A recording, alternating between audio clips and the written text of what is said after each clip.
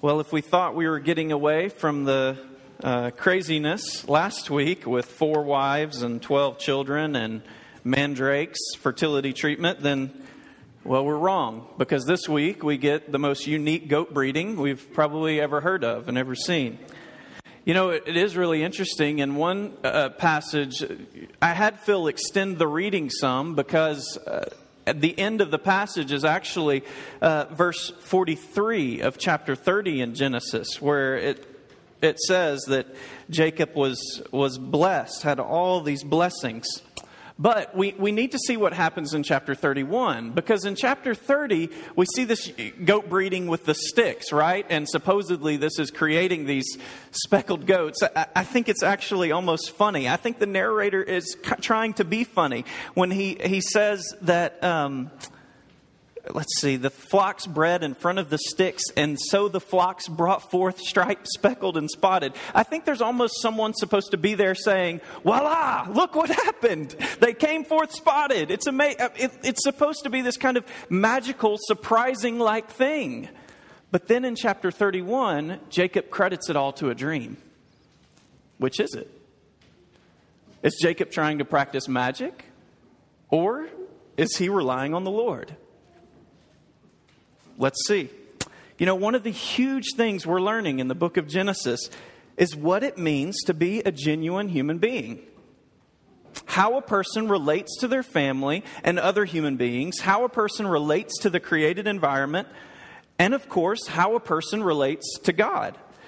And a large part of God's plan through the family of Abraham is to form humans who know how to walk with Him in all these ways, and to send those people out as a blessing for the world, so that these people that God is forming will function as kind of like lighthouses who direct the world in good, healthy ways. That's what God's doing in the life of Jacob. He's forming him. But since Genesis chapter 4, we've encountered this other key character in the narrative, a guy named Laban. Laban is interesting partly because of his actions. He's just a unique character. He's a tricky character, a slippery character. But he's also interesting because he doesn't worship God. In fact, I think that Laban is one of the most well-developed pagan characters in all the Bible. Think about the nuance that's given to him, the amount of time that's given to Laban's dialogue. I really think he's one of the most well-developed pagan characters in all the Bible. And our current passage is the second to last time we see Laban. The next time that Laban and Jacob meet will be to say goodbye. They're going to make a deal not to hurt each other, but that's it. This is the last major encounter we have of Laban making a deal with Jacob. Laban trying to be Laban. Up until this point, Laban's been a successful schemer. He's gotten the better of Jacob and he's profited greatly from the family of Abraham. But in this final deal, this working deal, Jacob is going to go from nothing, a mere servant to Laban, to great wealth. Laban, by the end, is going to have large flocks, many servants, camels, donkeys, and of course, he has this large family. But Laban, on the other hand, goes from strength, having significant wealth, to smaller, feebler flocks. It's an inversion. Laban is great, he goes to nothing. Jacob is nothing, he goes to great. Why? What's happening? Again, we're learning what it means to be a genuine human being. And so in this last deal between Laban and Jacob and its outcome, from each man we're seeing a lesson. From Laban we're seeing a lesson, and from Jacob we're seeing a lesson on what it means to be a true human. We're going to begin with Laban. He dominates the first half of this section in chapter 30. Now, here's the lesson, and I'm going to trace this out.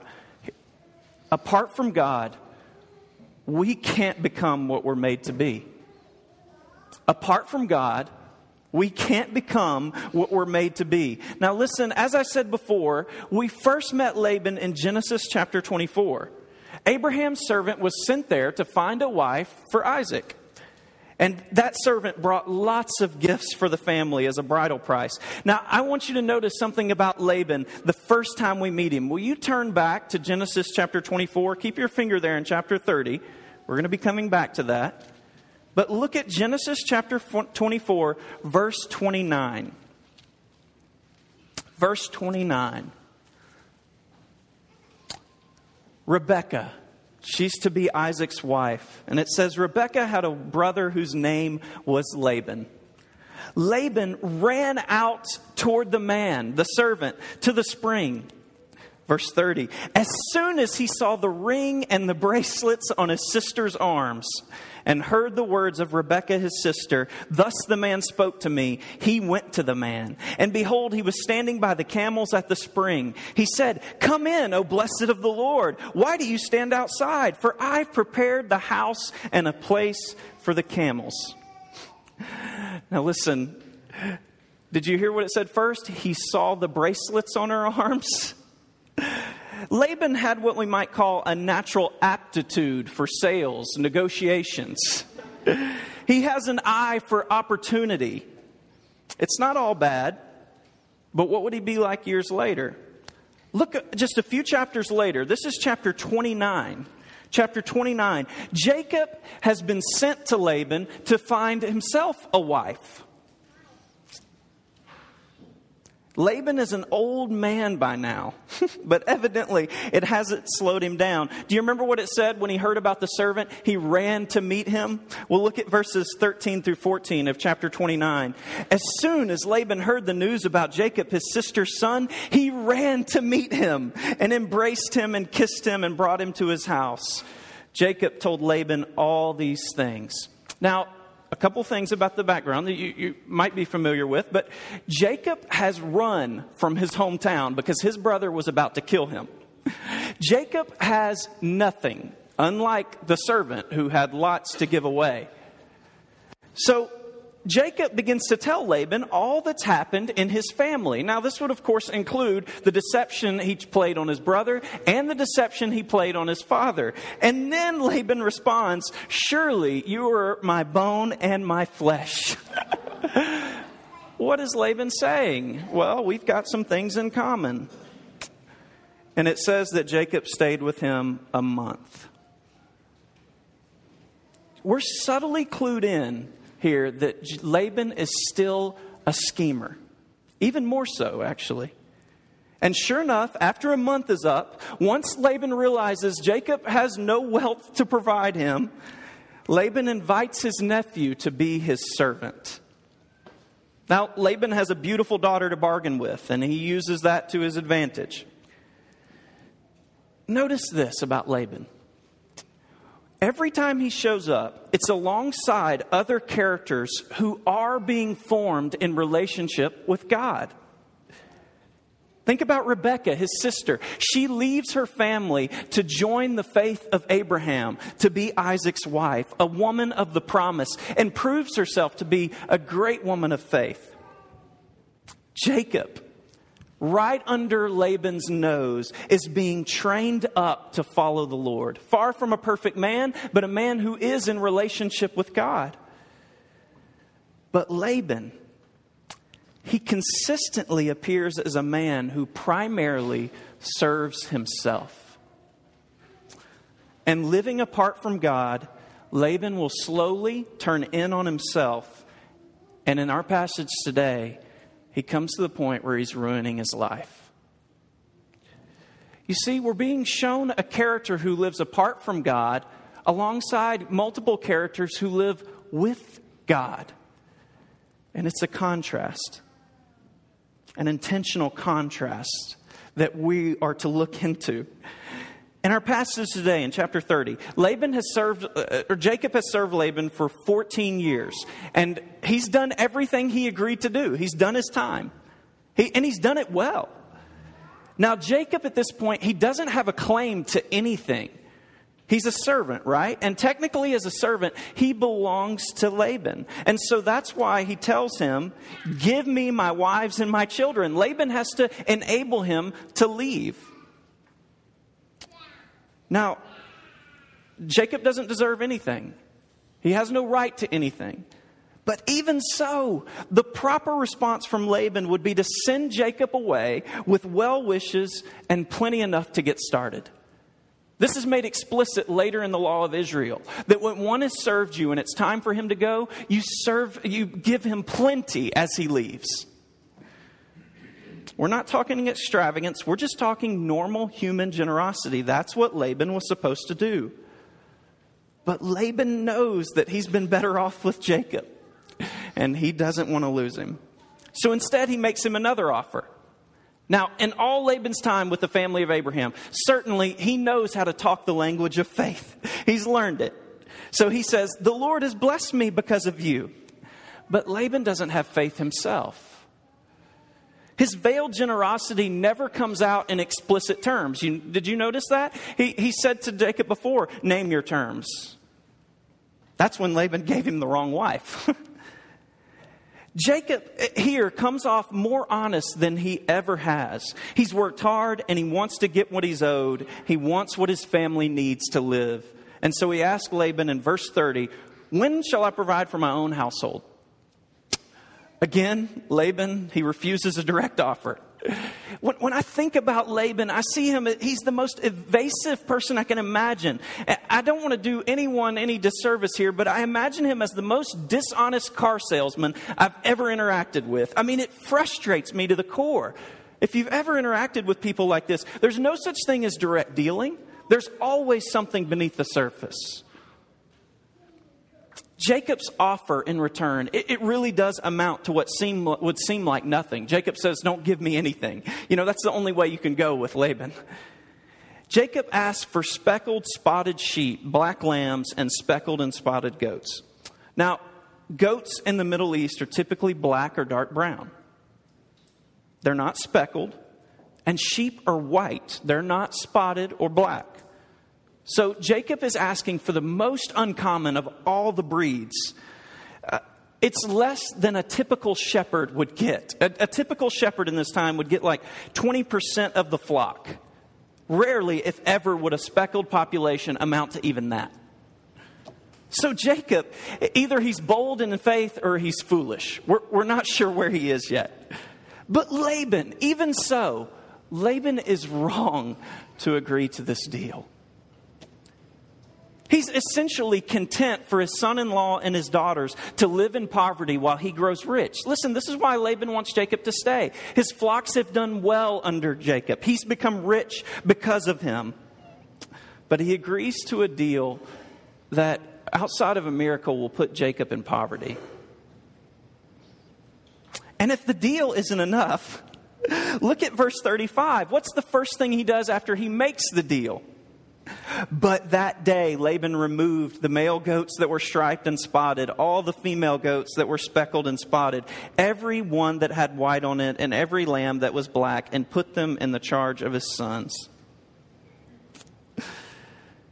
He immediately removes everything that would have been Jacob's. He makes sure that Jacob has to start from scratch. What we're seeing is that Laban isn't the kind of guy who's happy to see others prosper alongside him. Laban's own satisfaction rests on his growth at the expense of others. So what happens when Jacob does prosper later? Sure enough, Laban's favor turns. Laban again works to deceive here. He wants to make sure that he's built up and Jacob comes away with little to nothing. But in the end, look what happens. Laban is deceived in spite of his caution. And Jacob is blessed in spite of his lack of caution. Look at verse 37. This is, again, a fun play in the text that shows how Laban is getting a taste of his own medicine. Jacob peeled those fresh sticks, and it says at the end of verse 37 that it exposed the white of the sticks. Now, white in Hebrew is the word for Laban. It's a play on Laban's name. Laban is the one who's being exposed. Finally, at the end of his life, he's beaten at his own game, and it's a devastating blow. Now, I want you to think now about the end of Laban's life. He's a very old man at this point. His sons are just like him. Did you notice that at the beginning of chapter 31? Now Jacob heard that the sons of Laban were saying, Jacob has taken all that was our father's, and from what was our father's, he gained all his wealth. His sons are just like him, only now greed has turned to envy and bitterness because of someone else's success. And now even Laban's wealth, the primary thing that he worked and schemed for, is dwindling. It's going away. You see, in his old age, Laban is a tragic character. And here's the really sad thing. He's just reaping what he sowed. He rejected God, and he rejected any moral formation that God would give him. He rejected the lessons that were happening in the lives of others right under his nose. And over the years, it's destroyed him. Laban is offering to us the lesson that apart from God, not only can we not become the people that we're made to be, but we become the people that we absolutely don't want to be. It's simply what happens apart from God. My grandfather passed away last November from a heart attack. And I had a privilege of being a part of the service. My family did, it was a blessing to be asked to be a part of the service. And I was thankful to be a part of it. But at the same time, it was extremely hard. You see, my grandfather throughout his life, and I say these things without disrespect at all. Actually, I believe that my grandfather, by the grace of God, at this point, is a different man.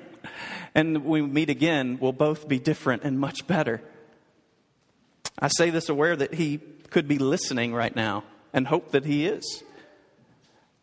But he bought into character traits, not only bought into character traits, but fed character traits of selfishness that made him a man who was just selfish. It became who he was. To where at the end of his life, my grandmother took care of him every single day, and he could do nothing for himself. And he actually wasn't concerned with the pain that it caused her. He was most concerned that she was the one taking care of him. He wasn't concerned that she got time away. He was concerned about himself. At the end of his life, to be brutally truthful, it was just sad. It was sad because he let these things become his character. And because it hurt other people around him, but he didn't even know. He was oblivious. Now, think about yourself. You might not be in danger of being Laban right now. But what about 20 years from now? What about, we don't like to think about our funerals. I don't encourage you to think about it a whole lot, but what will it be like? How hard will it be for the people who have to be a part of it? Are there character traits in you that you aren't allowing God to deal with? And over the years, could those character traits become who you are? Become the things that define you? Listen, I think that our character flaws are probably like really bad warts. Over time, they either get bigger or through some kind of intervention, they're reduced and dealt with. They aren't the kind of thing that stay the same. Are you allowing God to deal with your character? Are you allowing God to form you? Laban is a tragic example. He dies a diminished man. But from what we know, maybe by God's grace he changed. We don't know. But at this point, all we have in the narrative, he is a sad, tragic character. Teenagers, this might seem so far away for you. Children, this might seem so far away, but you don't want to start off with bad character. You don't want to get off to a bad start. And so even now, with the help of God's Spirit, will you build good character now? Will you listen to your parents and the things that they tell you not to do? Because they mean so well. They love you. And that's a way that God forms you. Now, if we learn a difficult lesson of life apart from God from Laban, with Jacob we learn a totally different kind of lesson. It's a lesson of God's incredible generosity. Like I said earlier, we have these two different accounts of how Jacob produced the spotted animals. In chapter 30, it sounds like he's using magic. In chapter 31, it sounds like he's this pious man who's relying on a dream. It's so confusing that some scholars have tried to say that it's two entirely different authors writing this. I think that's a punt. It's bad. There's a much better way of dealing with it. There are two main ways of interpreting what Jacob is doing, and it matters for how we see Jacob. The first idea is that Jacob was practicing this early form of magic. You see, there was this general superstition in the ancient world that events experienced by a female during pregnancy could influence the child. So if you look at a rock, the child might look a little bit like a rock. That might explain some things, make sense of some things for some of you. I'm just kidding. But some suggest that the same was believed about the sites during actual mating. And so what these females are seeing while they're mating could have an impact on the goats and the kids. So it's some kind of magic. The second view, it rests more on Jacob's report of the dream, okay, in the next chapter. Now, here's something to keep in mind. The single-colored sheep or goats, the dark ones or the white ones, they often carry a recessive gene for spottedness. So it was completely possible for Jacob's herd to go from no spotted animals to predominantly spotted animals in a number of about 6 years through controlled breeding. If Jacob was able to find out from this dream which ones had the recessive genes, then he could have practiced controlled breeding and he could have produced this massive herd. It could happen. So in his supposed dream, the angel is showing Jacob which are the single-colored animals, and they actually have this recessive gene. And so Jacob is fully trusting the Lord. He's relying on him and not on magic. It could be in that case that the limbs that Jacob is putting up have this chemical effect of bringing the breeding cycle faster in the stronger animals, putting the females in heat. Now, there's the point of all this. If we go with the first view, then Jacob is using magic at one point. Then at another point, he's crediting his success to the Lord. Who is Jacob? If we go the other, Jacob's completely innocent. He's fully reliant on the Lord. What kind of guy is he? I think it's the first one. I think Jacob is much more of a mixed bag than we can even imagine. 1 minute he's practicing magic. Remember, he's been doing these things by himself all along. He has been the continuously self-reliant man. And I think there's still part of that in him. At one moment he's practicing magic, but in another moment he's recognizing that it's the Lord. It's that confusing on the inside sometimes, right? Even we don't know what's going on inside of us. The way the passage talks about Jacob using the sticks really sounds like he's trying to use magic. Verse 39, as I said before, the flocks bred in front of the sticks, so the flocks brought forth stripes, speckled and spotted. Ta-da! Look what happens.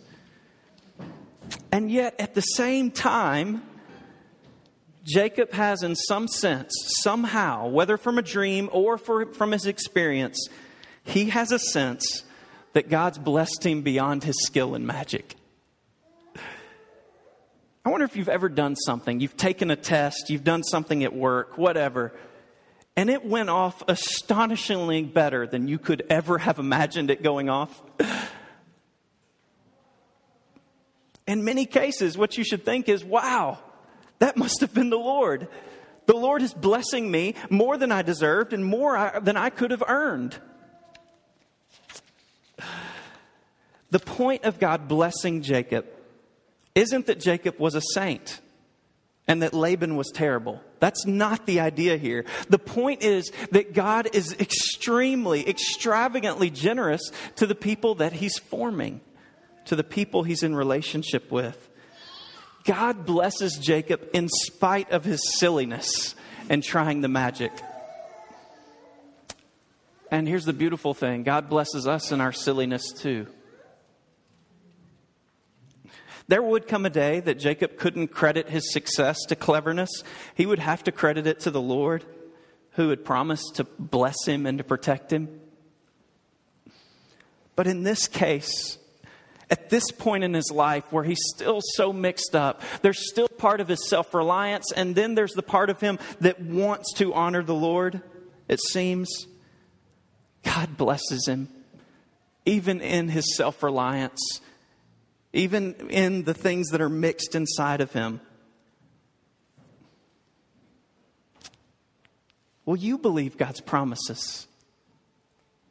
Will you believe God's promises to you and to all His people, that He'll bless us and that He'll preserve us and that He'll grow our church, the church, and He'll make everything new?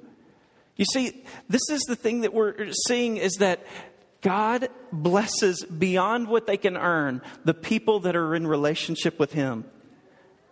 God's not frustrated by the cheat. Justice will finally be done, and He will bless His people. Now, this story is also a type, a foreshadow of how hard life is going to be for God's people. Think about it. God's people are eventually held as slaves by an evil Pharaoh in Egypt, one who was more powerful and more wealthy than Laban. But there too, God rescues His people from their servitude and sends them out with the blessing of the Egyptians. Not only the blessing, the wealth of the Egyptians. And again, God's people are found and continue to find themselves in captivity to one who is like Laban, even worse, who wishes for nothing less than our demise. Did you hear that passage from John chapter 10? He comes to steal, kill, and destroy. You see, the evil one, like Laban, wants to be built up at the expense of humanity. There really is an enemy in the world who strives against humanity, who strives against the flourishing and true joy for humanity. And Jesus Christ really did come as a powerful Redeemer, a shepherd, a better shepherd than Jacob, who practices not magic, but who practices powerful redemption. And He leads His sheep out of slavery to true life, to true humanity. This story is teaching us that apart from God, we can't become who we're made to be. And that with God, we can get far more than we could ever earn. Will you believe in God's generous love and blessing on you? Will you believe that He cares for you and your family, that He cares for the church, His bride, His people? And when you hold on to this faith, even when life is bleak, when it feels like you're in slavery.